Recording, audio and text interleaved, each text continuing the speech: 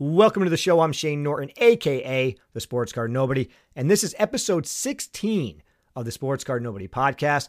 And holy crap, is this a loaded episode that I am so excited to give to you, my followers, my listeners, my audience.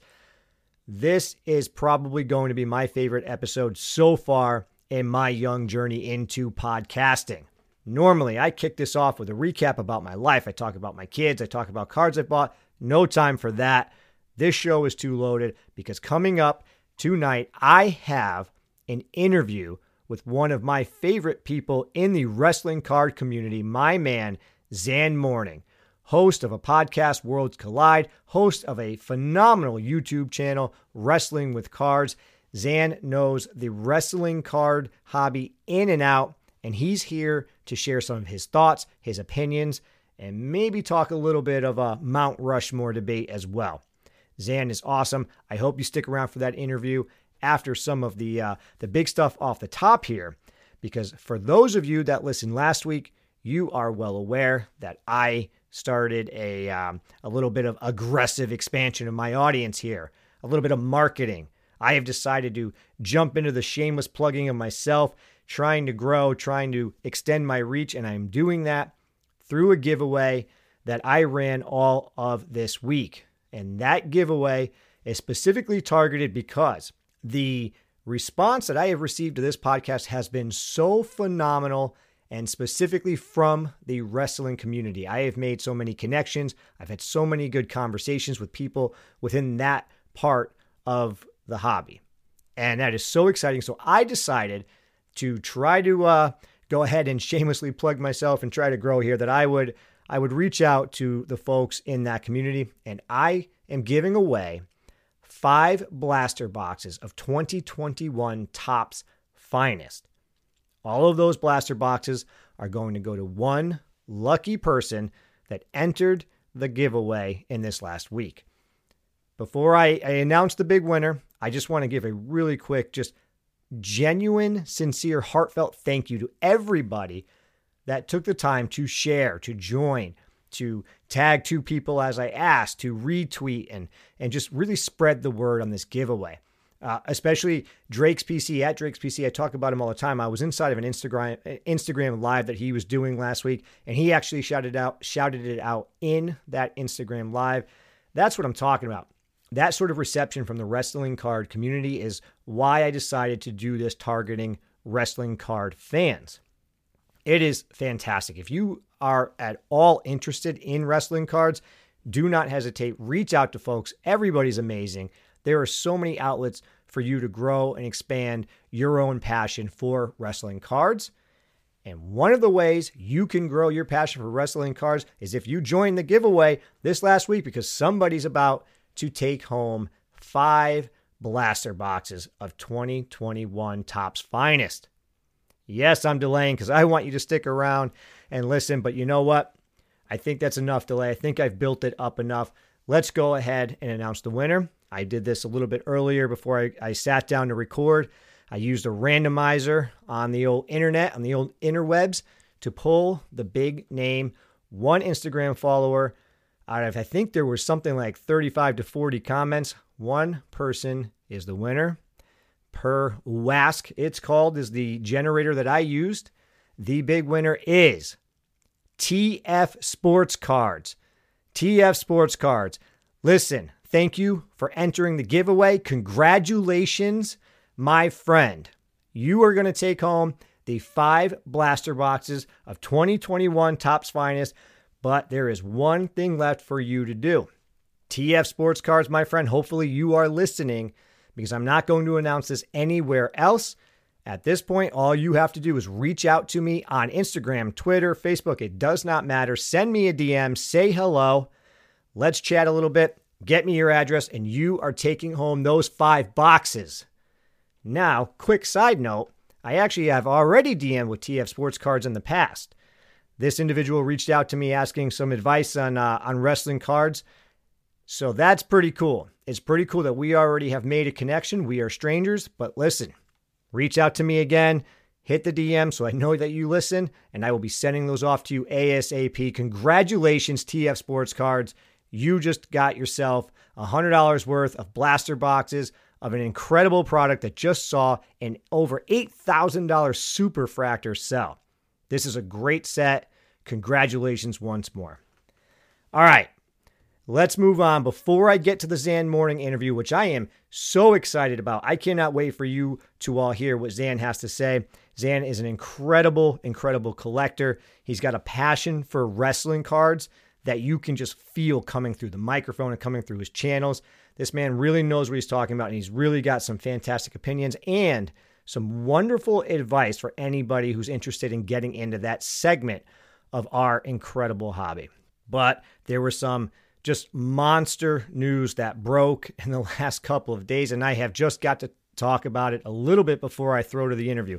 I recorded the interview a few days ago with Zhan, which is kind of a bummer because I would have loved to have talked about these two just incredible ground-shaking news on the wrestling card community that dropped.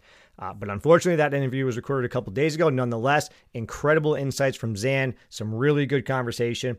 But before I throw to it, the first news that broke is that the WWE has signed an exclusive deal with Fanatics that will take life as soon as the Panini deal is over.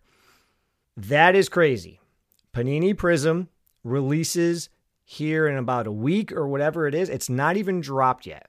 That is going to be Panini's very first WWE product, and they have already lost the license to Fanatics and Topps, which is owned by Fanatics, which means we all lamented the loss of Topps Chrome.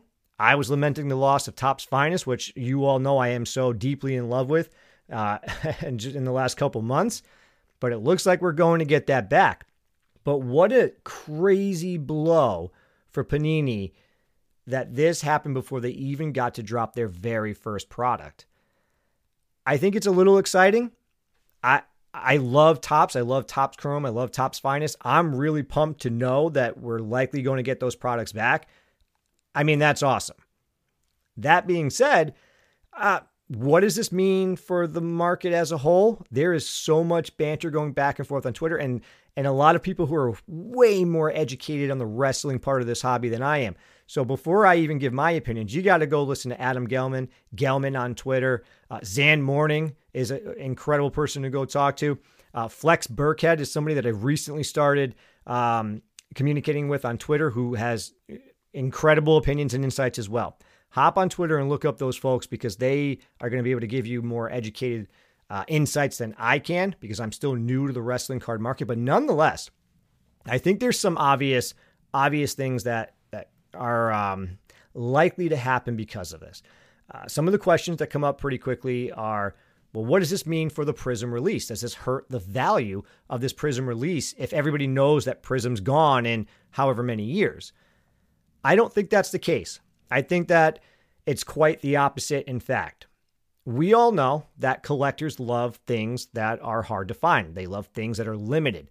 If this turns out to be one of maybe 4 Prism releases, that makes this even that much more special and unique for people to add to their collection. And especially this one dropping now, the very first Prism, this is still going to be a monster set. This is still going to be a milestone moment in the wrestling aspect of this hobby. People are going to want this. There's a fever pitch for this. We're going to see the traditional sports card collectors who are in love with Prism come over to wrestling.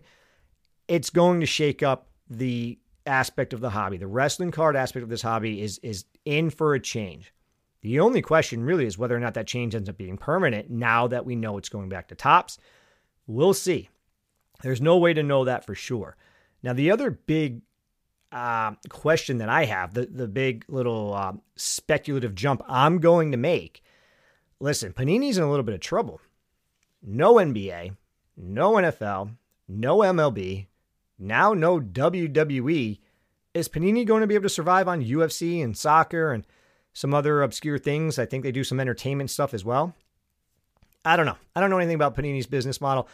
I have just no clue what happens to them. But it seems like the only natural move at this point is for Fanatics to pull the trigger and just buy up Panini just like they did Topps.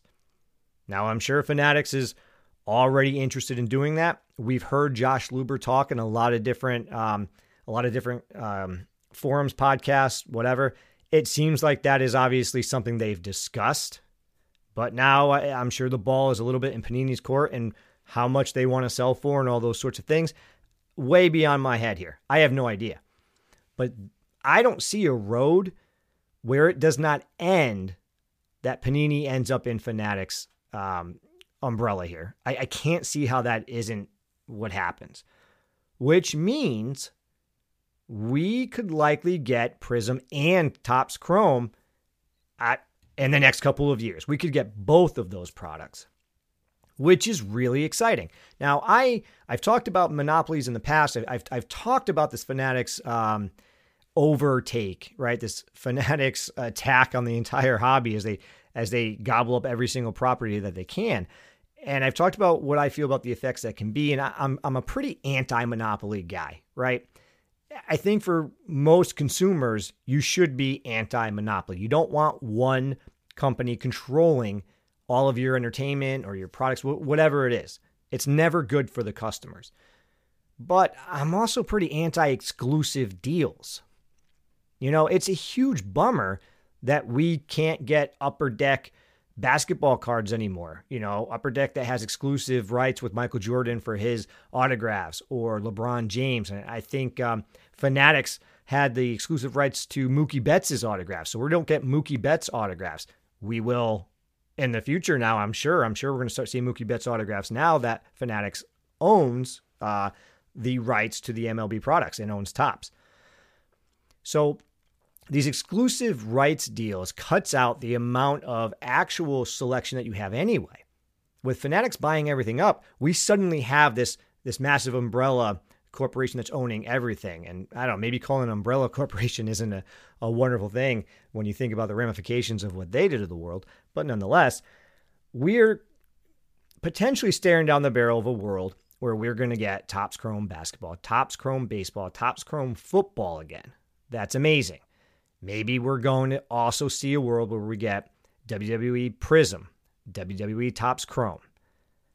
I don't know. That feels like a win for the customers once again. We'll see. Now, I really want to get this moving because I want to get to the Zhan interview, but the other big news that came out literally maybe an hour before I sat down to record this, Prism dropped the checklist, and oh man, that WWE Prism release is loaded. We are seeing a complete checklist. We have autographs from just a huge amount of legends. Mick Foley's got an autograph. Bret Hart has an autograph. You know how pumped about that I am. Not only does Bret Hart have I think it's one of the Legends autographs, he also has an iconic rivalry dual auto with Austin. Are you kidding me? An Austin Bret Hart autograph card, one of the greatest WrestleMania matches of all time, one of the greatest rivalries of all time, with two of the greatest wrestlers that ever walked the earth. Get me that card. Anybody who's listening to this, if you pull one of those cards, please reach out to me. I will figure out what I can sell, what I can move, what I can do to get my hands on one of those cards. I know I'm not in the market for the one-of-one version of that, but whatever the base version of that dual auto is or whatever I can afford, reach out to me if you pull that because I have to have one of those in my collection. But beyond that, we're seeing Batista. Batista has never had a WWE autograph. His very first auto is going to be in this Prism release. There are China cards in here. What an underappreciated, often maligned legend China is to the wrestling industry. We're going to see her in a Prism product. That is phenomenal. Mick Foley's got autographs, Triple H autographs, Undertaker autographs, Hogan autographs. This thing is just phenomenally loaded. We also have Braun Breaker's rookie card. Gable Stevens is going to be in the product. The fervor around Gable Stevens is already just through the roof. This feels like a moment where people are going to be able to prospect, right? Everybody was so pumped about the Series 1 because Wander Franco is going to be in it. We now have Prism with a Gable Stevens and Braun Breaker's first WWE cards. That is wild. There's a little bit of prospect talk that's going to come up in the Zhan Mourning interview. It's a little bit different in the wrestling world. For those of you that are listening that are used to traditional sports, prospecting in wrestling, WWE, AEW, whatever it is tough. The whole rookie card thing is confusing. It's in the interview, we're going to touch on that, Zhan and I, but we know for a fact that two of the biggest young names in the industry are going to be in the biggest flagship mainstream product in our hobby. That's incredible. That's huge. I am so excited. Everybody who has been questioning the price of this Prism box, I get it. I was one of you. I saw the price of this box and I was a little dumbfounded. I thought it was probably double what I thought it was going to be. But this box, these cards, these are going to sell, and they are going to sell high. We just saw that 8,000 plus superfractor of Roman Reigns and the finest 2021 product that I talked about earlier. What do you think a Prism 1-of-1 Roman Reigns autograph is going to go for? But listen, that's the big news I want to talk about. Real quick, one more huge shout out. Congratulations to TF Sports Cards, winner of my Instagram giveaway.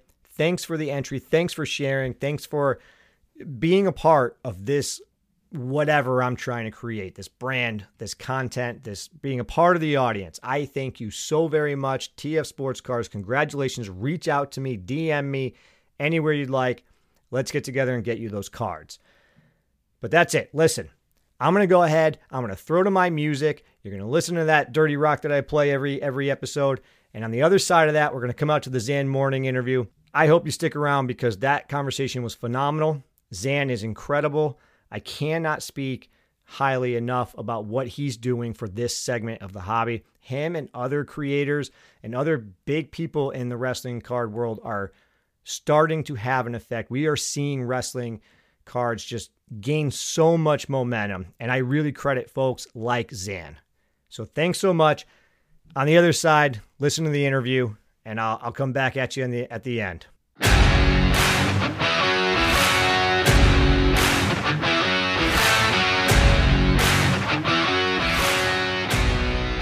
All right, ladies and gentlemen, thank you for coming back to Sports Card Nobody podcast. This is another just monster milestone episode for the show. I am so pumped to announce that I have my second interview guest ever. I've got my man Zhan Mourning on here, host of Worlds Collide podcast and Wrestling with Cards on YouTube. Zhan, thank you so much for coming on the show, my friend. Thanks for having me on. Thanks for letting me be one of the first people that got to interview. Number 2, I'll take it. Yeah, man. So I'm really excited. And the reason I'm excited is, I talk about this a lot, but the reason I got into the content creation and the podcast and everything is to force myself to learn more, force myself to dive into this hobby with more passion than I can with just collecting cards. And one of the things that has absolutely exploded for me in this hobby is my wrestling card passion. And hands down, you are one of the reasons that has happened.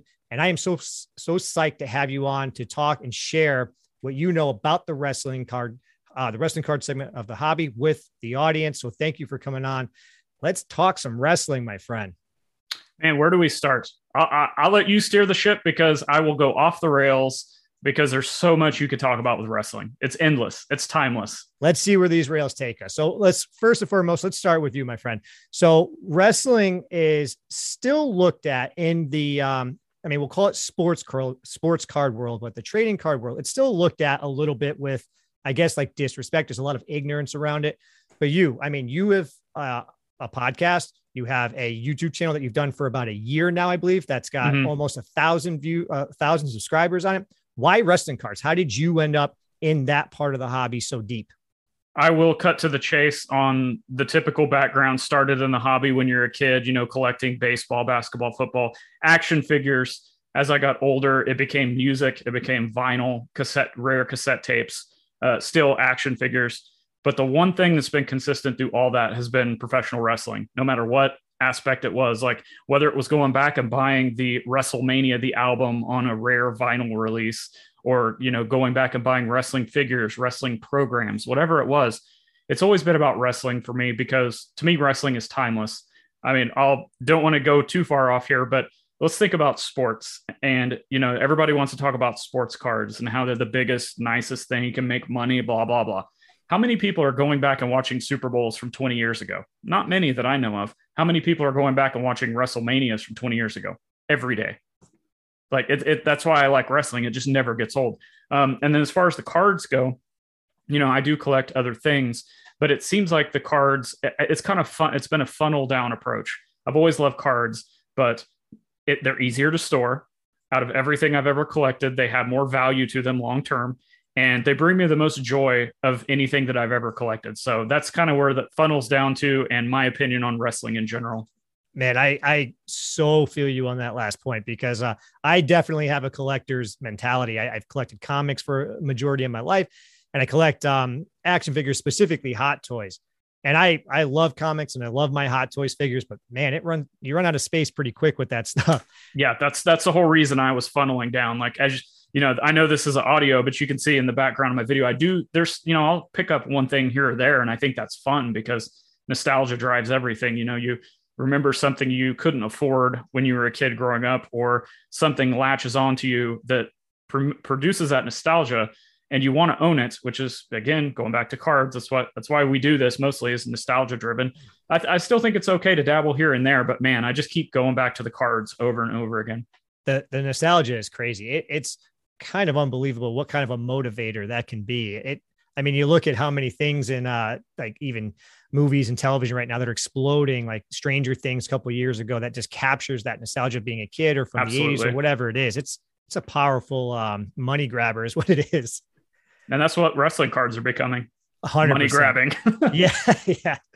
All right. So speaking about the wrestling cards, Zhan, listen, you are a Killer Cross guy. That's your guy. You are a super collector. You're constantly sharing the different cards that you've added. You're constantly putting on the social media. If anybody's got any, or if you pull any from this set, let me know. Killer Cross is a little bit more of an obscure wrestler to be such a super collector, super passionate a guy to grab. Why Killer Cross? So when I've been collecting wrestling cards forever.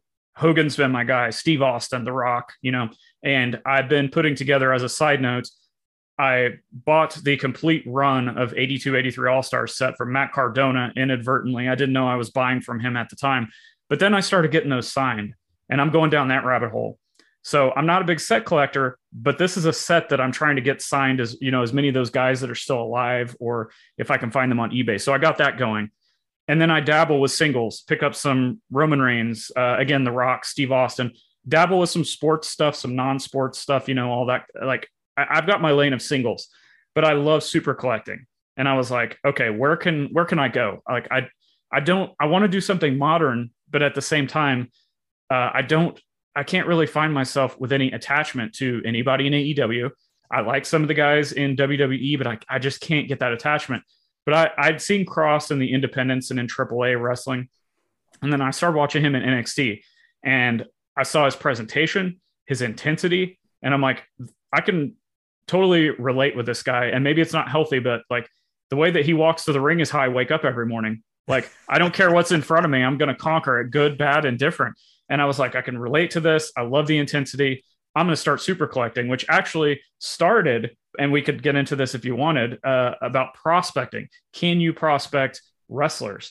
Obviously, not too far into my journey with super collecting Karrion Kross, or Killer Kross now, he got cut, WWE cut. So, a lot of feedback I would get is, why are you super collecting somebody that got cut? Like, you're not going to make your money back. That's a bad, quote, investment. And I was like, guys, I don't care. Like, I'm having fun. The collection, like the act of super collecting and trying to get one of every single thing, putting together rainbows, trying to get rare autographs and one-offs and stuff like that. That's what drives me. I can make my money elsewhere, but this super collection is just something that continues to grow. I can't wait to see more products that he comes out in. I mean, not Tops, obviously, unless he goes back to the WWE. That's always a possibility. We've seen it happen, but it's the act of like constantly having that chase. That chase could be $1. That chase could be $1,000. Trying to put together the best possible collection of a specific talent has just been a total blast to me. I used to do it when I was a kid with Shaquille O'Neal and Dennis Rodman. I tried starting that again a couple of years ago and realized it's just, there's thousands of cards. It's going to be so expensive to try to get back into that. But I love that kind of that lane of super collecting. And then I started seeing some people in sports cards collecting really obscure players or team collectors and just going all, I'm like, this is it. This is what I want more people to do. And then, the farther I get into wrestling, I start seeing there are actually people out there that are super collecting the New Day or super collecting random just guys like Tony Vella from WrestlingTradingCards.com and the Worlds Collide podcast going after Kurt Angle and Dexter Lumis. Two people that are, fairly popular, but they're not the tippy top guys that you would expect people to be super collecting. So that's one thing that I would just encourage with wrestling is find the talent you like, latch onto them, start buying all this stuff, regardless of the money. Kind of like we just talked about with nostalgia. I mean, the relatability is huge, right? And that's something that wrestling really can have over some of the other sports, because you're seeing these characters come out, these bigger than life characters that you can find attachments to, whether it's their entrances or their finishing moves or they're just their charisma or attitude, whatever it is, that really is a drawing factor to want to get their stuff. I mean, Bret Hart has stuck with me since I was a kid. I talk about it all the time on my podcast. So I'm such a big Bret Hart fan. I mean, nothing still hits me as like, there was the old commercial or something where he turns around, the camera's coming right at his face, and he's got the glasses on. I mean, that was the coolest thing in the world for me as a kid. And that's still like, I wish I could be that cool still great now. Yeah, it's amazing. And so like wrestling, like being able to relate and have those sort of like emotions towards the characters is so big for it. And it's awesome to hear that you latch on to somebody who's obscure, and who cares if they're obscure, right? It's something that you care about and that you love. That's what makes the hobby as a whole so awesome. There's so many lanes you can take that you can express yourself and enjoy. So I think it's awesome. And it is phenomenal. I don't know, was it like a week ago that Cross actually commented on Twitter to one of the things you posted? I think he said something along the lines like, he's always seeing your passion about this. And he, how cool is that, man? What a win. How often are you going to see that in sports cards? Almost never. Yeah. Right. People go out there and they buy Trey, Luca, Ja, whoever it is. And, you could be like, you could show them your one of ones. You can meet them in person. They're not going to care. No. But wrestling, these guys, for the most part, not always, but for the most part, they see their fans and they respect the respect that they're given, whether it's cards or whether it's, meet and greets, stuff like that. And yeah, it's very, very cool. And not that I'm looking for validation, but I'm just like, this is awesome. That's why I do it. And, more and more are going to keep coming, still trying to find one of ones. And, we'll see what happens with his collection. I don't see it stopping anytime soon. Yeah. I mean, listen, I had never truly met you until we sat down to do these recordings, but I was like proud for you when I saw that happen. I screen grabbed it and shared it with my friends. Like, look at this. This is awesome. So congrats on that, man. That's super rad. Thank you. But all right, so let's talk more about the wrestling hobby as a whole. Over the last couple months, and even more than that, wrestling has really started to gain so much traction. We've seen record sales of the Rock cards, a couple of gold, 2014 and 2015, I think, sold for something like 15 grand. We've seen Drake with @Drake's PC make a couple huge purchases. We're seeing like these record-setting prices all the time. And when this comes out, it won't drop yet, but the Prism, WWE, the first Prism box right now is pricing around $800. Why do you think it is that we're seeing this beginning of what could be a boom, or maybe we're in a boom? To be honest, that's an interesting debate that has gone back and forth with people within the wrestling card hobby. And I think if you're coming into this as a wrestling fan or somebody that just collects sports cards, maybe you're a lapsed fan, maybe you just don't understand wrestling. There are those people out there too that are huge Prism fans and they do everything Prism. So they're like, hey, I liked UFC Prism. Here comes WWE. Let's see what this is about. It's an interesting dynamic because the wrestling card diehards have never seen anything like this before. And to be honest, some of them are getting bitter about it because they feel like they're priced out. They feel like what is actually rare, like a gold Prism, like, oh, well, that's out of 10. I can get that in tops. Like they just don't understand kind of how Prism works.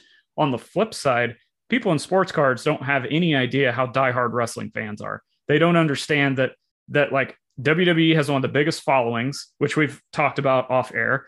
And that wrestling fans are going to spend money. They spend an exorbitant amount of money on t-shirts, on action figures, and random kind of wrestling novelties. It's just now starting to come into the cards. I want to say that AEW's Upper Deck product really put a ton of eyeballs on wrestling cards.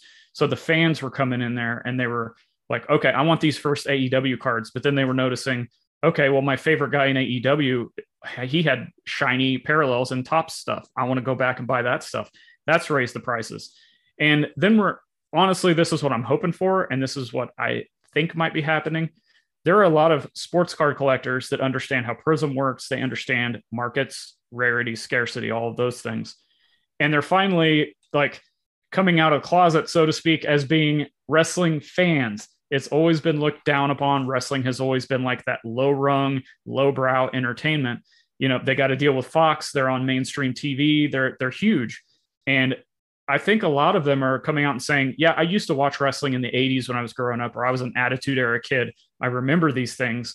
And then they know Prism in sports. They combine that with their fandom for Prism.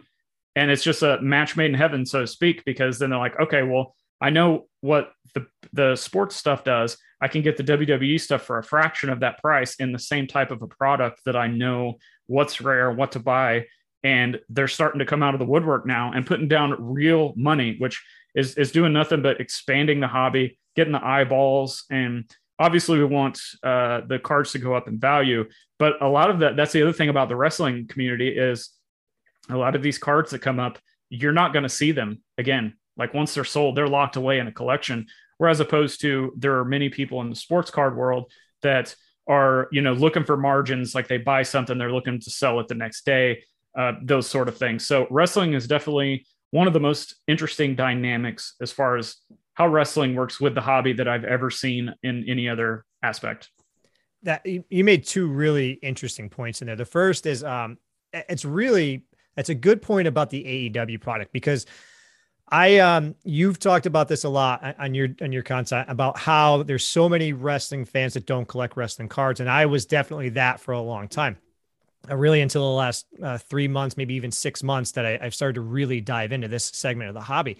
But I talk about it all the time. Like I'm an AEW guy. I watch every Wednesday. It's tough to watch on Fridays, but I still really keep up with the WWE. I'm always reading about it. I pay attention to the WWE like I do most baseball games. I'll watch every Dodgers game, but I'm going to read and keep up with every other baseball game. That's really how I pay attention to the WWE. I just bought the WWE 2K22 game.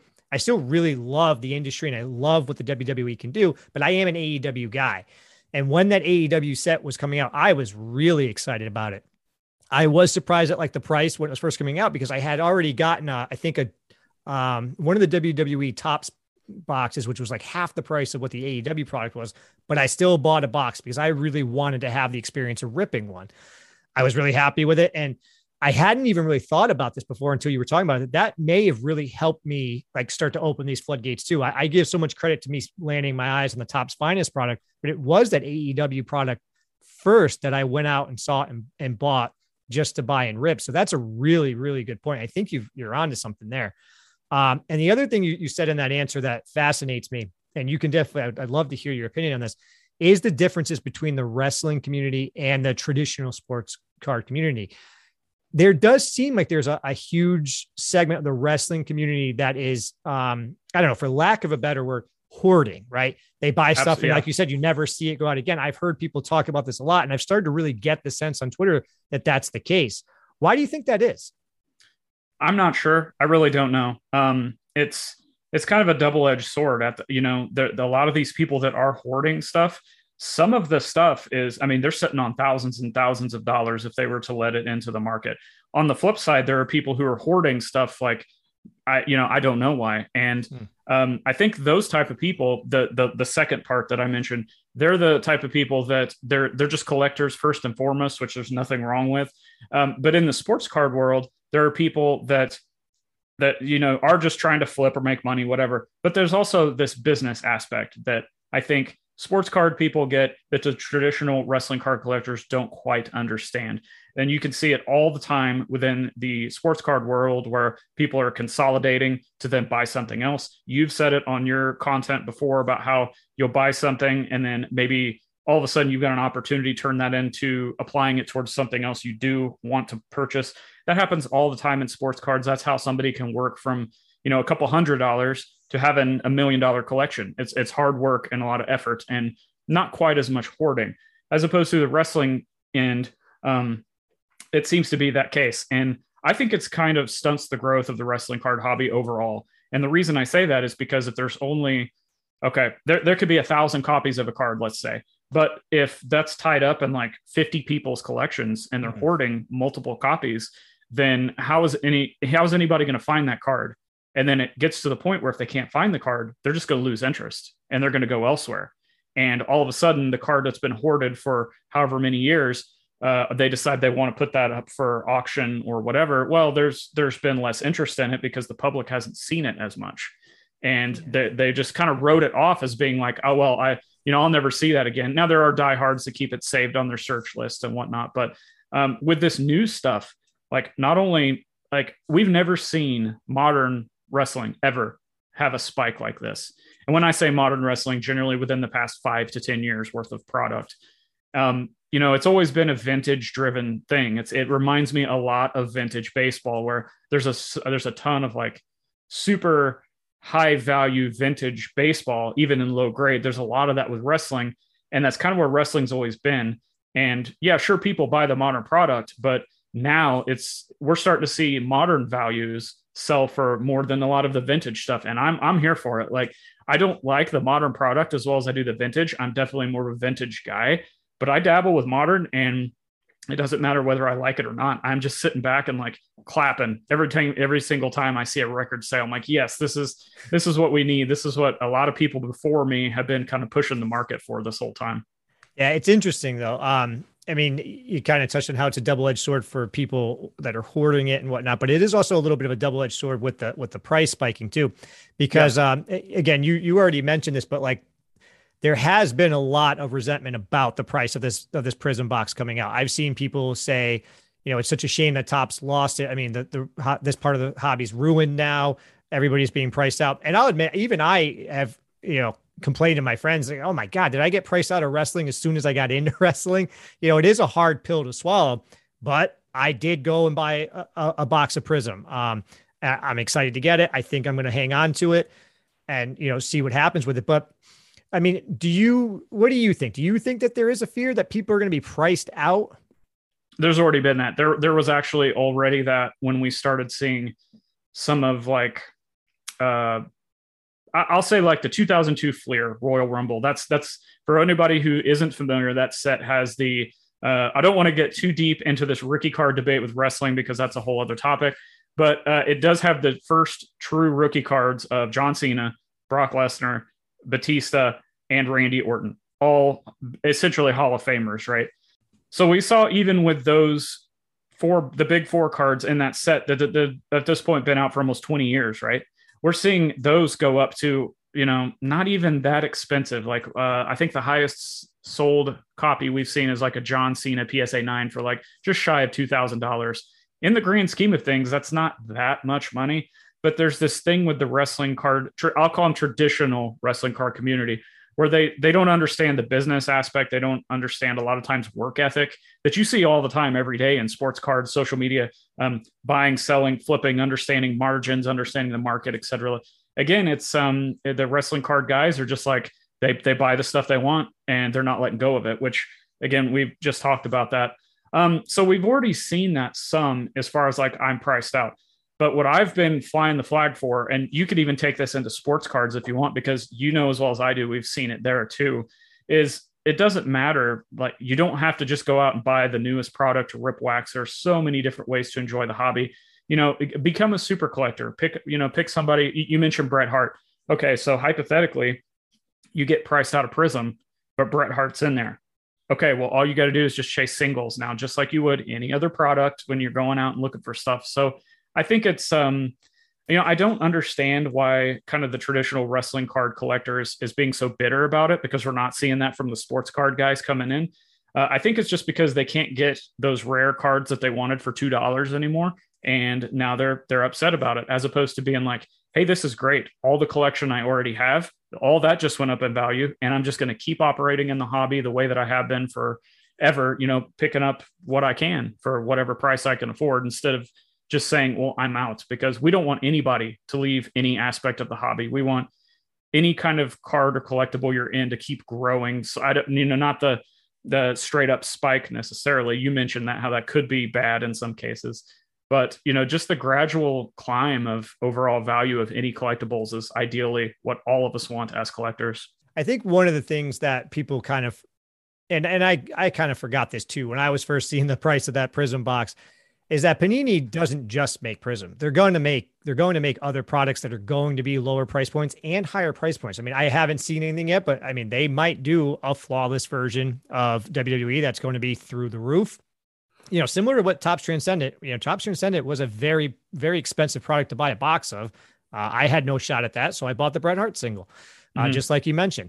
But they're also going to probably make, I don't know, maybe they're going to do Chronicles. That's going to be much more affordable. Maybe they're going to do a Don Ross. I don't know what they're going to do, but there's going to be the different, the low, the medium, and the high. The Prism is just the flagship. And I think you're right that a lot of the wrestling community just now being exposed to what Prism is, it's a little bit eye-opening. But I do think overall it's going to be huge for the hobby. It's going to be good for the segment. It's all good news in general. 2022 is going to be the biggest year we've seen for wrestling cards, between the Upper Deck AEW release and then Prism coming out. And who knows what both of those companies are going to put out for the second half of this year. It's like, there's no better time than now to get into wrestling cards. And again, it's not necessarily from a dollar perspective, although you could look at it as, this might be the cheapest time you could get in. But I mean, it's just fun. I mean, you know as well as I do, like, wrestling cards are just fun. Yeah, they're incredible, man. Especially with the nostalgia and the being able to relate to the characters, they're phenomenal. So you touched on a little bit just now about what people can do if they feel like they're priced out. There's other avenues to still collect. In general, if somebody is just getting into wrestling, someone like me that got in a few months ago, what advice do you give to somebody who wants to start to dive into this part of the hobby? Excellent transition. I kind of trashed the wrestling card community for being curmudgeons and not wanting to put work ethic. I'm going to flip that now. I'm going to say the wrestling card community as a collecting community is the best that you can find. So what I would recommend you do is go to I can't remember right offhand if it's just wrestling cards or if it's wrestlingtradingcards.com. If you go to wrestlingtradingcards.com, first off, that's your best resource for checklists, information. If you're looking for a card on a guy, type it in at wrestlingtradingcards.com. That's run by Tony Vella, who I do the Worlds Collide podcast with. And you can find it there. But I believe on that website is a link to the Discord. And most people know how Discord works at this time. And there are so many people in there willing to share any type of information. A lot of times, again, as well as I do, you're not going to get that in the sports card world. People are cutthroat. People are not willing to help. But in wrestling, if you're looking for a price, if you're looking for, hey, what set did this come from? I've got this weird photo variation. Hey, I need to sell this card, or who needs this 1-of-1 superfractor to complete their rainbow?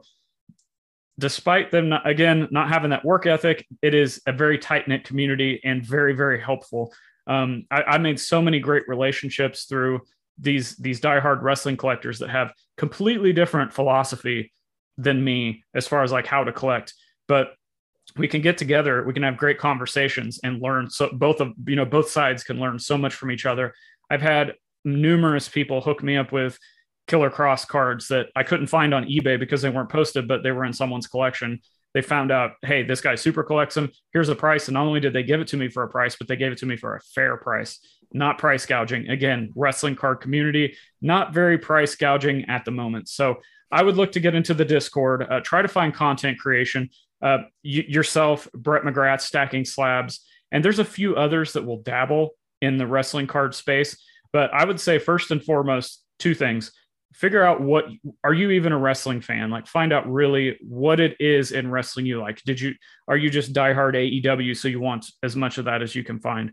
Are you a did you grow up in the 80s? You like Andre the Giant? Go up, just focus on Andre the Giant. Focus on whatever it is you truly like in wrestling, no matter what that is. And then second part is education.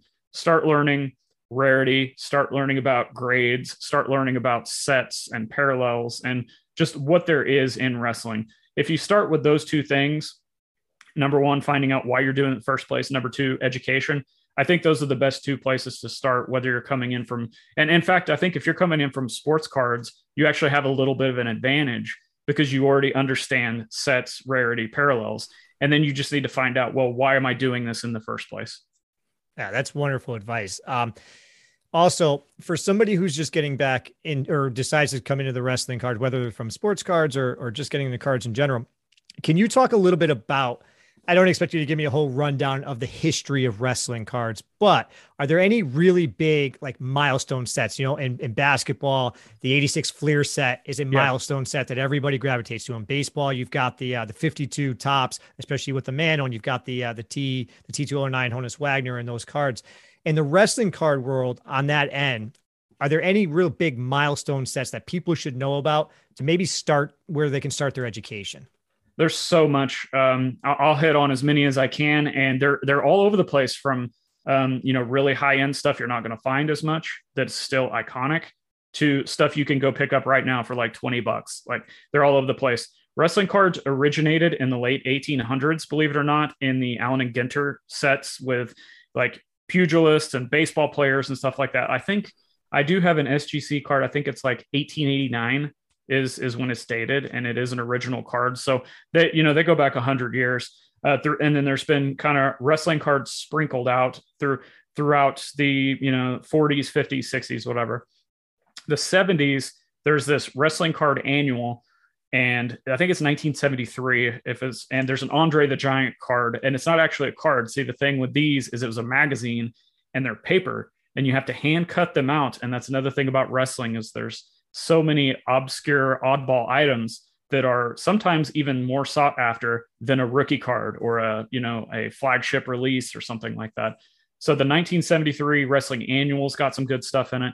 Then you move into probably the biggest wrestling card set of all time, the 1982-83 All-Stars.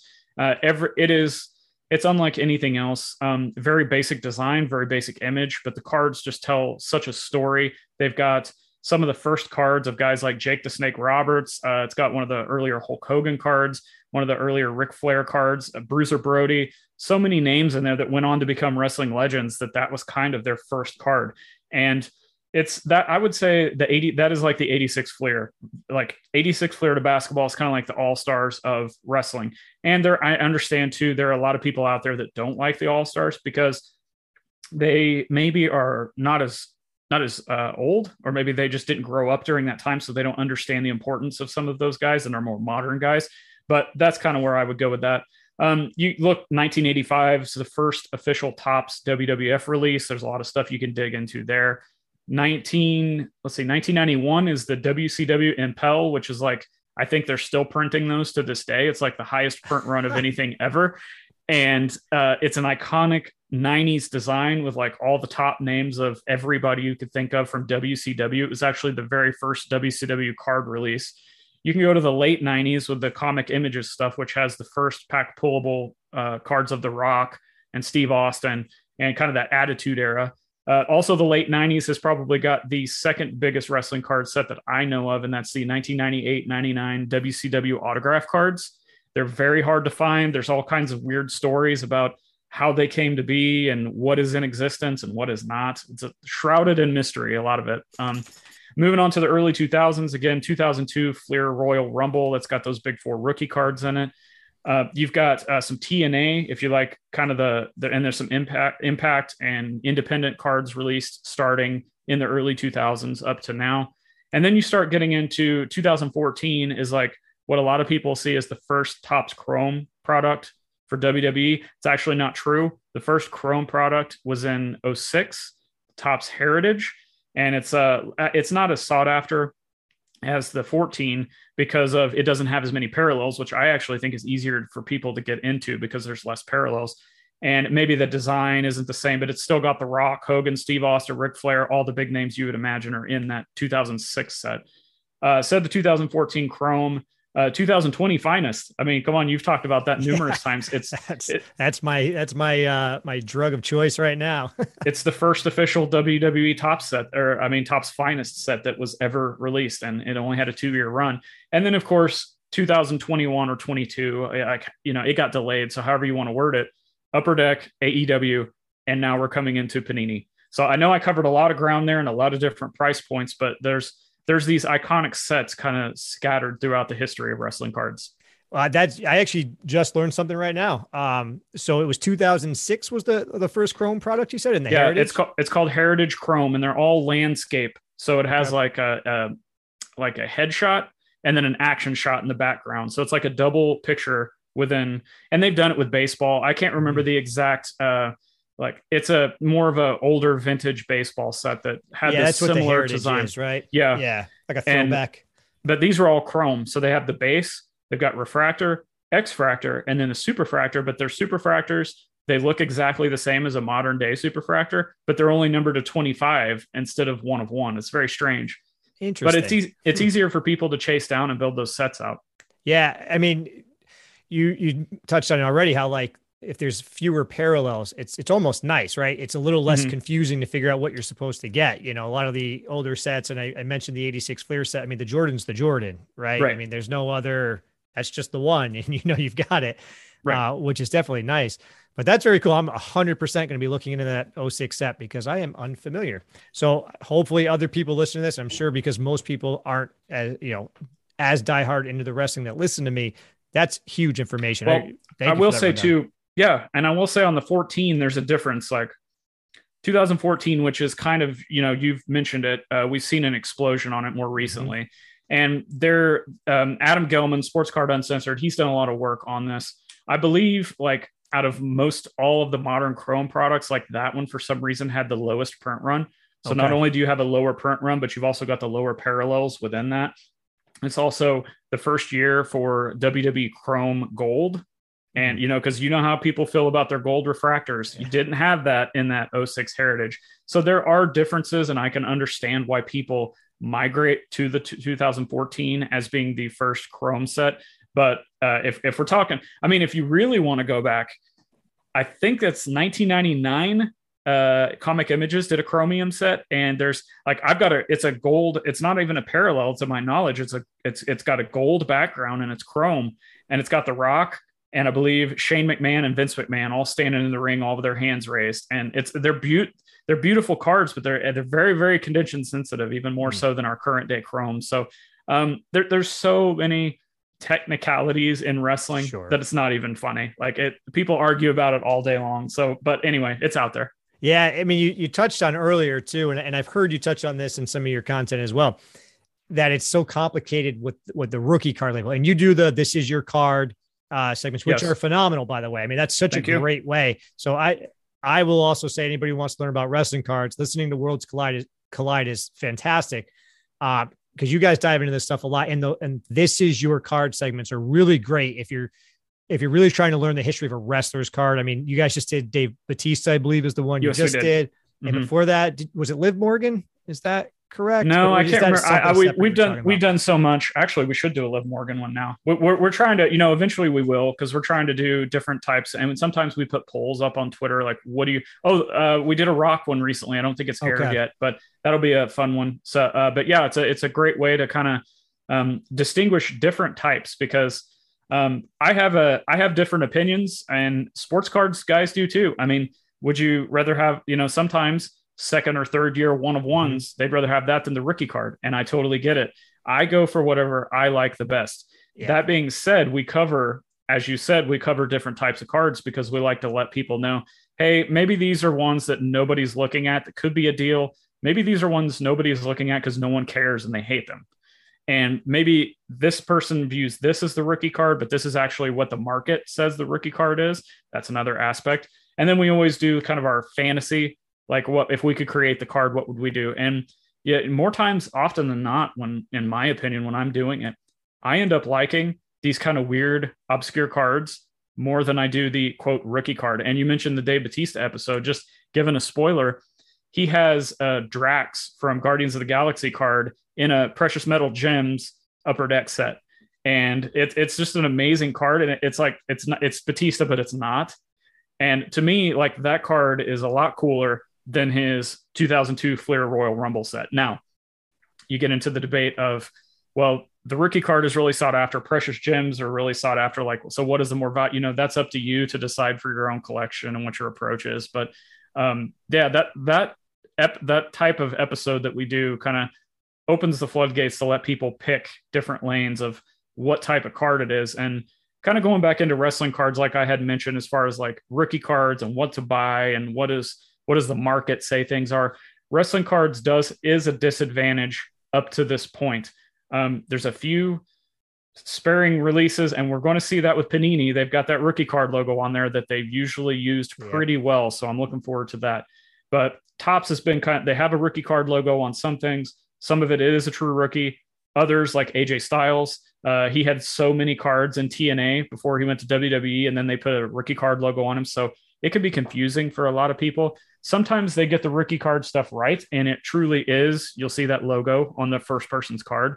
Other times it's messed up. So that is one disadvantage of wrestling cards overall, is if you are that, hey, I want the rookie card, I want that established card, it is a little bit harder to do. But in my opinion, when you're digging that much and putting in that much work, it's more enjoyable in the long run.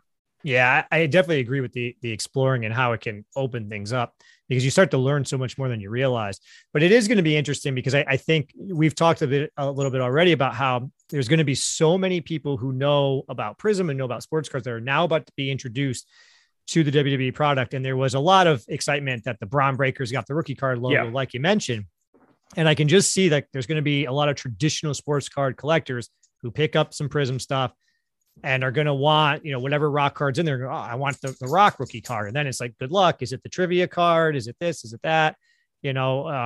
Especially when you're going by traditional sports collectors, the Beckett rules, it's got to be in a major set. It's got to be, a regular number within that set, and all these different rules they have. I mean, that trivia Rock card is not that, right? That was a trivia game that people are calling his rookie card.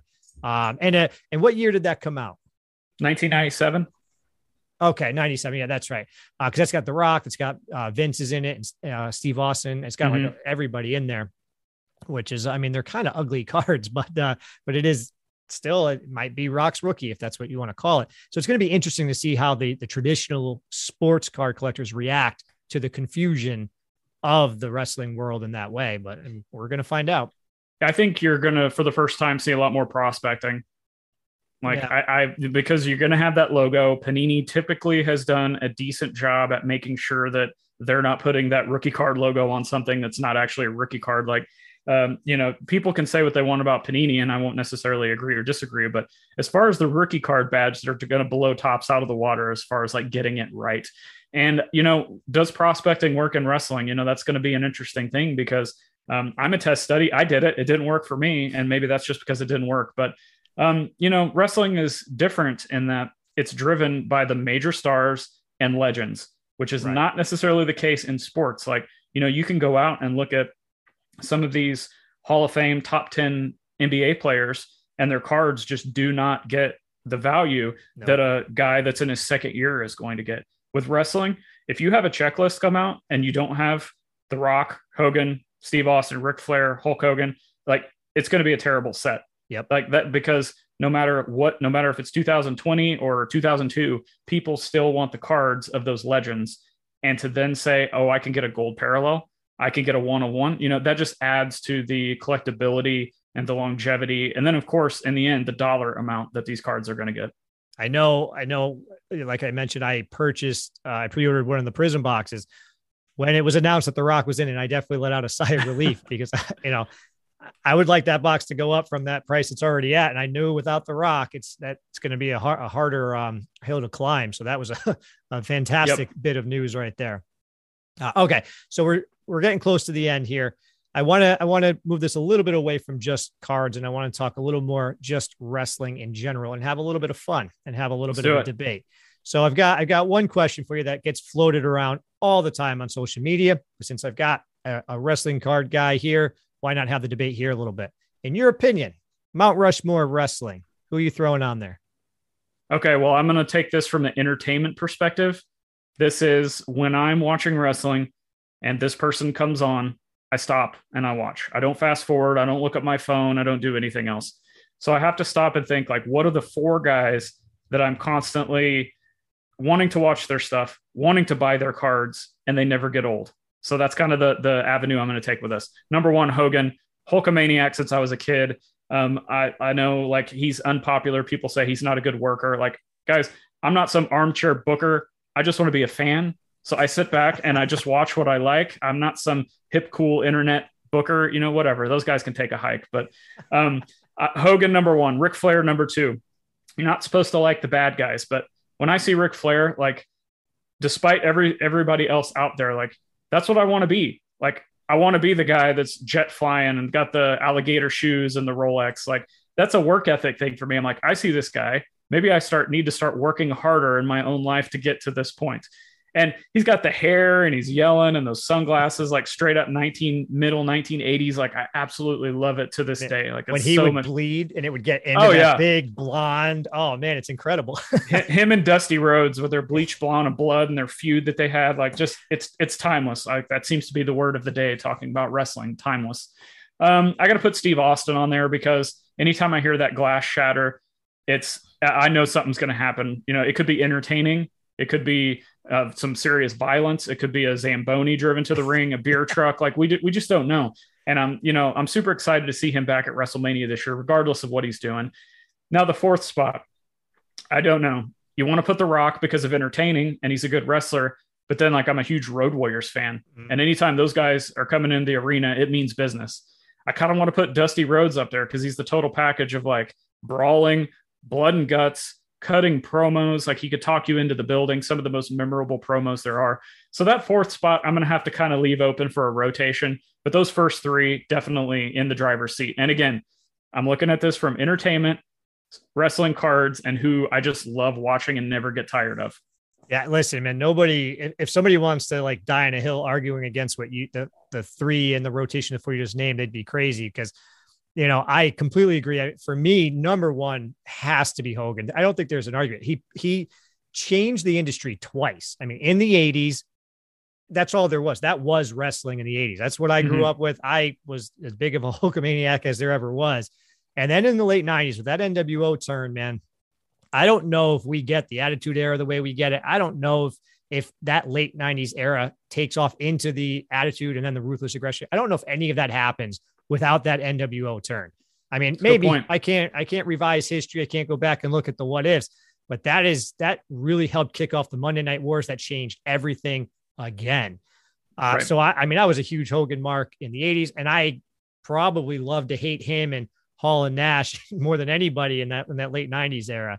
So Hogan for me is definitely on that list. Number two for me, this is a homer pick, but it's Bret Hart.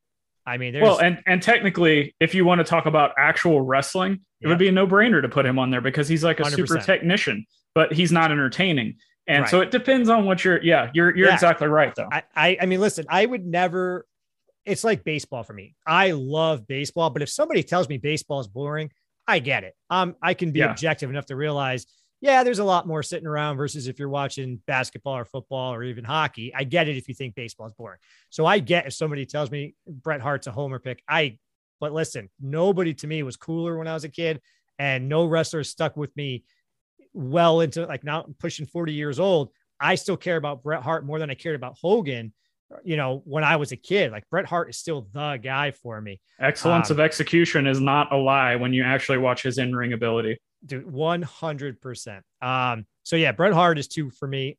3 is, again, Austin. You're right. You can't get a pop that's louder than when that glass shatters. I don't think there's ever been an entrance that gets a crowd going quite like that. I mean, his peak was a peak unlike any others. I mean, it rivals Hogan's peak in the 80s. Yeah. I think he sold more merchandise than anybody in the history of wrestling. I think between the Austin 316 shirt and the NWO shirt, they're still selling. You still see those in crowds today. Right. I mean, it's unbelievable how much impact Austin had and how much he can just get your blood going. Absolutely. And like you, I sort of cop out on the fourth one as well when I do this. Lately, I tend to go Undertaker because of the legacy and the length and the amount of just incredible WrestleMania matches he gave us. I don't, Kenny Omega is like the bout machine now, or I think is the nickname that he gives himself, and he's phenomenal. But the Undertaker on the biggest stage in the world had to give us more of the greatest matches we've ever seen than anybody else. I mean, well, and the longevity of it. Right. Yeah. That length of time. I mean, Hart, Austin up there, or Austin, The Rock up there, but there's like 2 or 3 Undertaker matches that are in that argument for greatest WrestleMania matches of all time. That's crazy. It is hard to not say The Rock, though. I mean, he also transcends the business. It's really tough to say. I'm also a homer, and I really love Sting. Sting is up there for me. I know that he didn't reach those heights, but I'm a huge Sting mark. Seeing him still do what he's doing at like 62 years old is unbelievable. Fun. Yeah. I mean, I can't believe he's not yet really hurt himself, and he should probably stop soon, but nonetheless, it's really cool to see. So I think you and I have very similar mentality there on that Mount Rushmore, but man, thank you. Listen, that's all I got for you. But before I let you go, Zhan, first and foremost, dude, thank you so much for coming on and being a part of this podcast. Huge milestone moment for me. I'm so pumped to get to talk to somebody that I've been a fan of for the last couple of months as I've really dove into this. But please share where everybody can find you, your Instagram, your Twitter. Where can everybody go find you to learn more about this part of the hobby? Before I do that, I just want to say thank you for continuing to put out great content, great sound quality, I might add. I love it. Like when I've turned on your podcast, I'm like, okay, this is going to be easy on my ears. There's not going to be a lot of background noise, and like definitely professional audio quality. So thank you for that. Thank you for having me on, and thank you for talking about wrestling cards. We've spoke off air, and I've talked with other people. There's a lot of, I'll say good podcasts out there. But when the topic comes up about wrestling cards, they just don't want to talk about it. They push it to the side, even though the wrestling cards might be more popular and selling for more dollar amounts than what they're actually talking about at that moment. They're more fun. They're more exciting. There's a bigger fan base. There kind of goes back to what you said, ignorance. Like they just don't understand. So I want to thank you for, putting wrestling cards on your platform and saying, hey, I like these. They're a legitimate collectible, and they're starting to be some dollars behind it. So thank you for that. If you guys want to check out what I do, first and foremost, the YouTube channel, Wrestling with Cards on YouTube, please subscribe. I'm almost to that 1,000 mark, which, it might sound like not a lot to a lot of people, but especially when you're a niche within a niche of the hobby, it's harder to get some traction, especially with wrestling cards, because you're going to get Nobody likes to say that they like to see guys in tights run around and fake fight, but I do. I'm all for it. I'm here for it. Sign me up. Lifelong fan here. So definitely check out the YouTube channel where I've got interviews. I go in through sets, talk about, I do a market watch every single month at the end of the month, looking back at some interesting takes on cards that have sold, different sets and stuff like that. So try to do a minimum of 1 video a week, sometimes 2. And then you can check out the podcast if you're more of an audio guy. Worlds Collide with myself and Tony Vella, again, from WrestlingTradingCards.com. Make sure you check out that website. And we are 2 different people getting together to talk about 2 different things. Tony's he's had Wrestling Trading Cards going for 20 plus years. And he's been in the hobby, like as a diehard collector, way more than I have. I've been probably collecting the same length of time of wrestling, but I've, been taking breaks to go to figures or go to this or go to that. He has been a wrestling and non-sport collector for, again, 20 plus years. He's going on with that. So we get together and bring up different topics. You mentioned This Is Your Card. We like to do roundtable episodes where we get some other content creators or wrestling fans, and we each bring a question, ask the group, and kind of just have a fun, hour and a half discussion of, whatever it is the topic of the day is. And then we like to talk about other things like what we're seeing in the community, what we see in markets. We recently did one about hobby influencers and is that good or bad? So lots of different topics if you want to listen to the audio version. So that's the 2 main things. You can check me out on social media at Zhan Mourning on pretty much every social platform. And if you have questions, DM me. I'll do my best to get back at you. And yeah, I think that's it. I'm always doing something, but you're a busy man, and take some time and stay here and share with me and my audience. I again, thank you so much, Zhan. So you have a great day, and thanks again. Thank you. Thanks everybody for listening, and let's get wrestling cards going. Go out and buy some wrestling cards. Yeah, let's do it. All right, guys, thank you so much for listening. That was Zhan Mourning. One more time, I want to shout him out as one of the phenomenal people in this hobby who is making a difference, helping the wrestling community grow, helping the hobby as a whole grow. Zhan, you are incredible. And once more, I want to shout him out because I will also be appearing on his YouTube channel, the Wrestling with Cards YouTube channel. Go check it out. We recorded just before we recorded the interview for this podcast. I cannot wait to see that, to see myself on a channel that I've been watching and with a creator that I have been just learning from for all this time. How cool that that man was willing to come on my podcast and have me on his show as well. Listen, that's all I got, guys. This episode was loaded. As always, if you are liking anything I am doing here, please consider subscribing. Give me a review. All that good stuff. But more importantly, what means the most to me, share this with friends and family or anybody you think might care about anything I have to say. You are all phenomenal. Please reach out to me if you would like to chat. Tell me what you like. Tell me what you don't like. You can find me on Instagram at SportsCardNobody. You can find me on Twitter at SportCardNobody. And I'm on Facebook. I'm planning to do more giveaways in the future. This is obviously a insanely wrestling specific episode, but I've got baseball cards I want to give away. I've got basketball cards I want to give away. I've got some graded stuff I want to send out. I like giving stuff away because it's fun. And also, it's not too shabby when people want to subscribe and follow because of it. That being said, thank you so much. That's all I got. I will see you all later. Have a good night.